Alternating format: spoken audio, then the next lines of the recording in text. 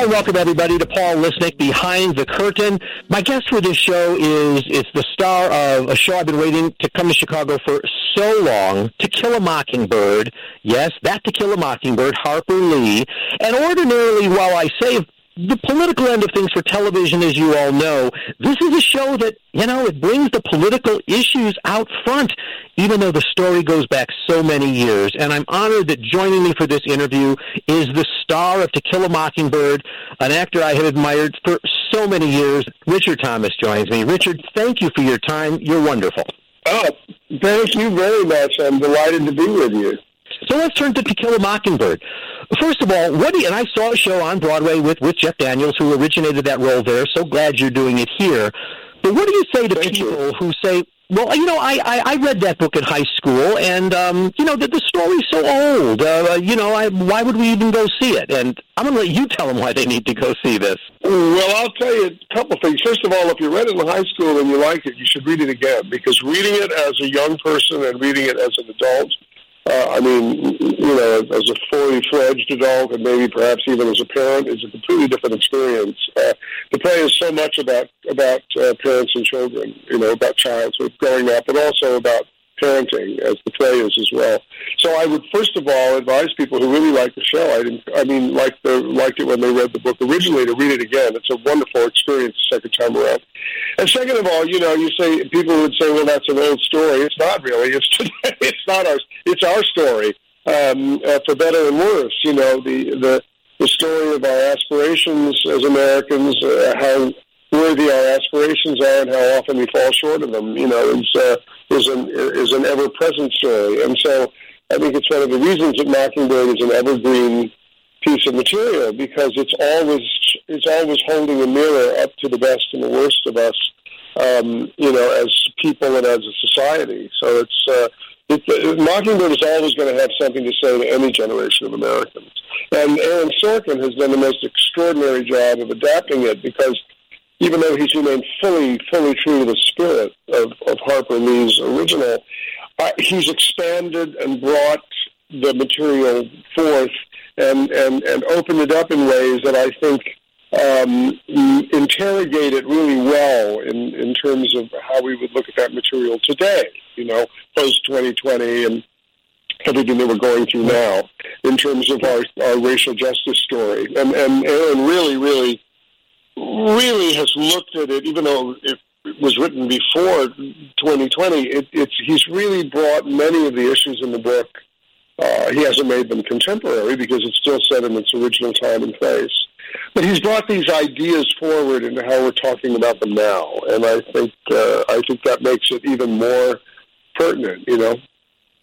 Well, you went to where I was going to go next, but you mentioned Aaron Sorkin, and as you should. Here's the thing: the way I viewed it when I saw the Sorkin production of this. First of all, Aaron Sorkin is just amazing, period, and just turns everything, including the Lucy and Ricky Ricardo, into amazing stories. But my view of this was, he kept the integrity of that original story, but he did see the need to relate it to today's issues, which is why people connect. Would you agree? Exactly. I would totally agree with you. He totally honored the original material in tone and in style and in feeling, and yet, he's given Atticus a much more interesting, emotional journey. And as strong as it is in the book, I think he's taken Atticus down off the pedestal in a wonderful way, which of course makes it much more fun to play. And he's also brought forth characters like Tom Robinson and Calpurnia, two of the African American characters in the book, into a very rich central position in the play. Those two things alone have made the theatrical experience of the material terrific, because he's given great roles for actors to play, and also I think he's deepened the humanity of those characters, including Atticus, in my opinion.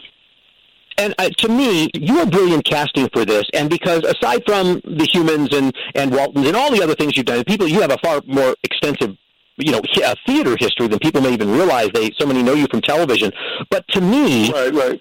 Atticus is real, and I think Richard Thomas and the people we've grown up with, he's real. And I think it's why you are perfect for this role, because people just buy into you as a human. Well, that's very kind of you to say, and I hope I can live up to those kind words. I do think that, when I knew that they were going to be touring the show, and I assumed they did, if I went to see Jeff in it and saw what a great show it was, the minute I thought they're going to tour the show and I want to do it. And I really want to take it out to the country, because this is I love touring and I love touring plays, and this show is the perfect show to take around the country right now. So I was delighted to have been given the invitation, and I think Atticus, I enjoy inhabiting him. I enjoy wearing that suit and being that man, and I think that Aaron has given, as I said earlier, in his language, the beautiful language of the play, and how the journey he's given the character. It's just a wonderful, wonderful place to live in for an actor, and we seem to Atticus and I seem to be at home with each other. And listen. Not only were you one of many children in your television past, but if I have this right, you yourself have, I think, 7 kids, 5 girls, 2 boys. Is that right? I do. That's exactly right. 5 girls, 2 boys, and they range from 25 to 45. And so the parenting aspect of this story has always been very, very important to me. And that's why I brought it up, because relating to it with having kids, and so many girls, especially because here you've got the daughter Scout in the show. How does that when you take on a role, is this just, hey, I'm just playing Atticus Finch and the role is what it is, or do you find it necessary to say, no, this is Richard Thomas, I've got kids, I've got girls, I connect to this in a personal way? Well, it's always good to, when there are points of contact or there are natural affinities between you and your own life and the character you're going to play, whether or not it's a contemporary character or someone from the distant past, those affinities are always important. They give you an emotional connection and an experiential connection. So if you're playing a parent, it's good to have had kids. I mean, you can just know what it feels like to be a parent. If there are all of these ways in which you can connect with the role you're playing, and those are wellsprings for you as an actor, very important. So I do have that as a parent, and it makes my playing of the scenes with Scout and Jem and Dill particularly delicious for me. I really enjoy it. Of course, they're wonderful actors in these parts, but Melanie Moore's Scout is great, and they're all just great. And the other thing about it is, I think, we talk so much about the social justice aspect of To Kill a Mockingbird, which is so important to the material. But the other part of this story is the story of young people growing up and a man trying to raise his kids and instill values in them, but allowing them to see, everybody learning what the real world is like. So I say that the family part of this story is just as important. It's the other half of the story, and Aaron again has balanced them beautifully, and Bart Shearer, in his amazing direction of it, has also given full life to the family story as well as the story of what happens in that courtroom.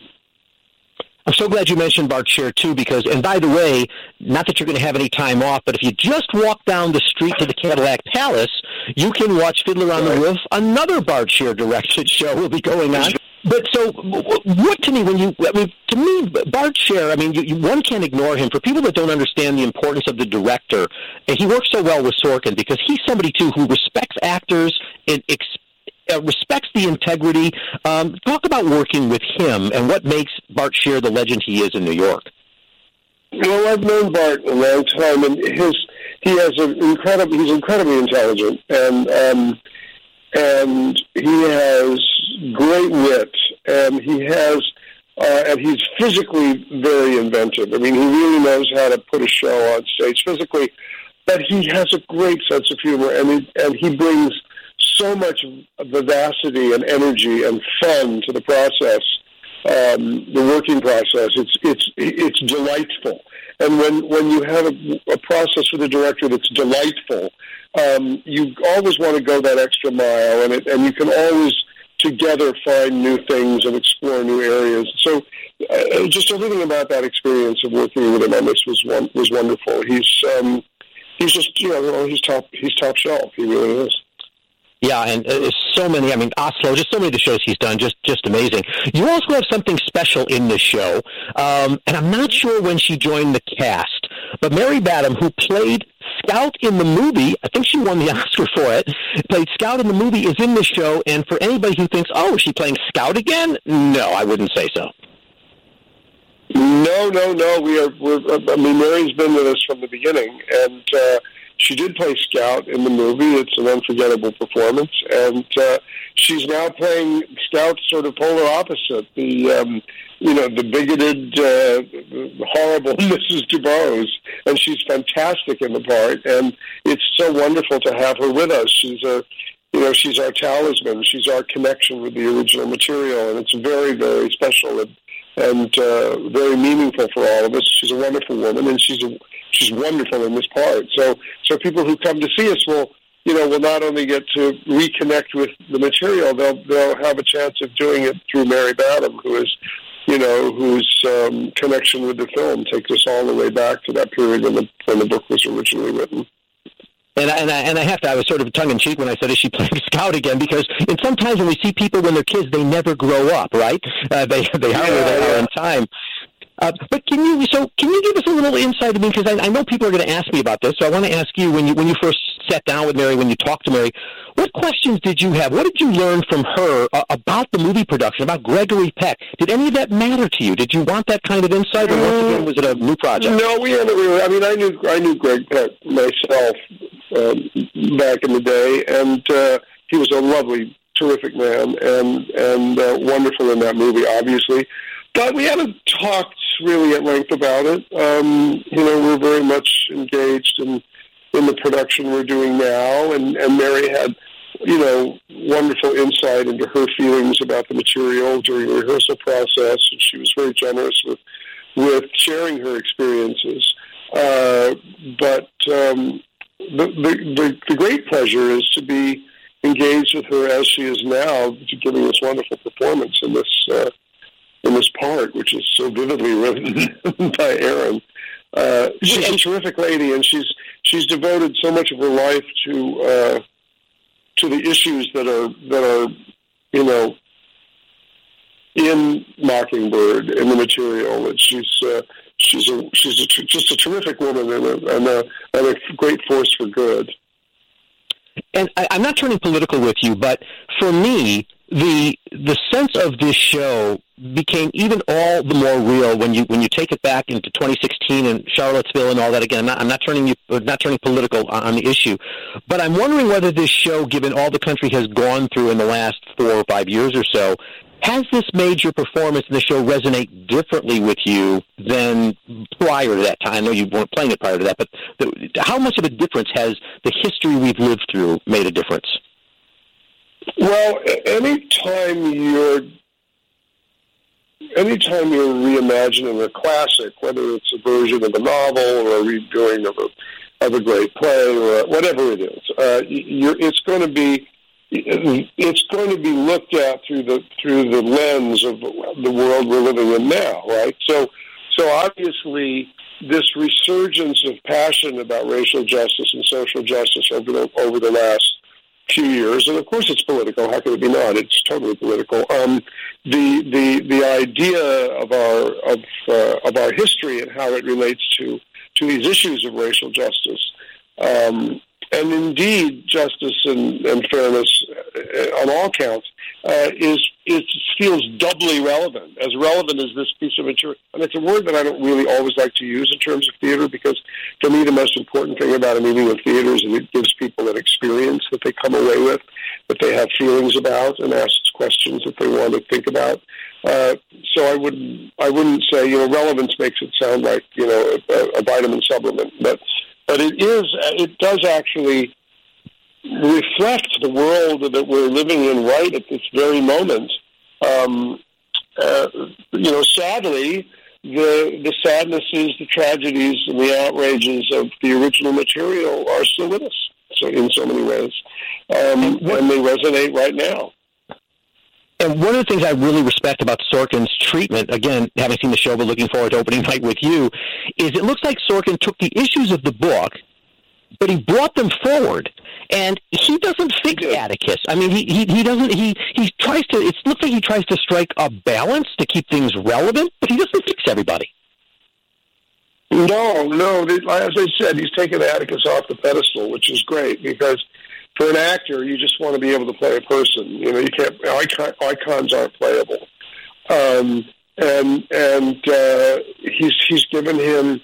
You know, the story of Atticus's sort of loss of innocence parallels the kids.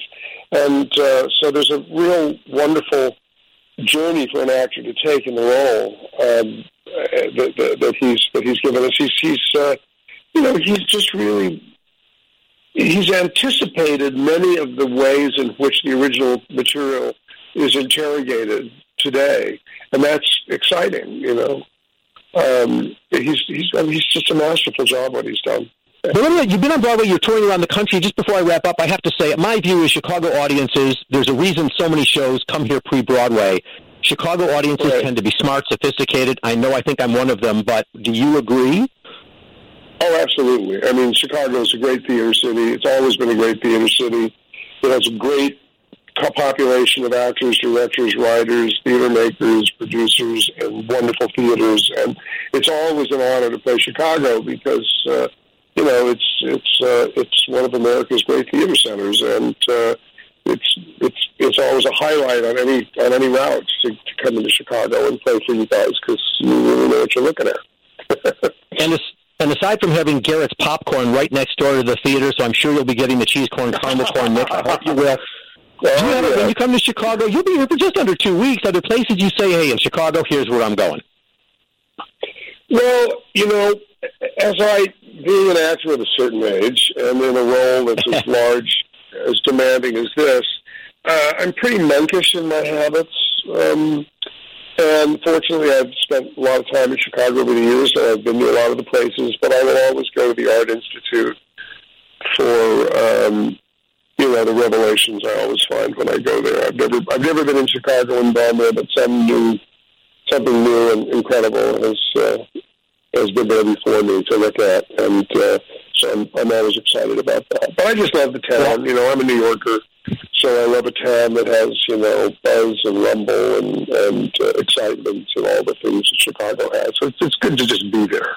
Well, Richard Thomas, again, as a longtime fan, thank you for your time. To Kill a Mockingbird is playing at the James Nederlander Theater. It's playing from May 17th to May 29th. I know you know these theaters. Although I think when you were here for Humans, I'm pretty sure you were in what was the Schubert at that time. But this is a grand, beautiful theater.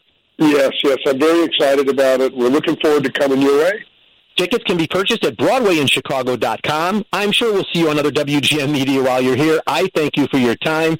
And, well, I'm going to say good night, John Boy. Good night, Richard. Good night, Atticus. All right. Thank you for all you've done. Take care. Thanks for having me. Take care. Well, if you want to know more about what we've talked about here, follow me on Twitter, Facebook, Instagram, at Paul Lisnek. That's PaulLisnek. And I'd love to hear your comments or topic suggestions for future podcasts. You can also go to my website, paullisnek.tv. And hey, don't forget to hit subscribe on WGN Plus and iTunes. And tune in each week to hear more Insider Scoop coming to you from behind the curtain.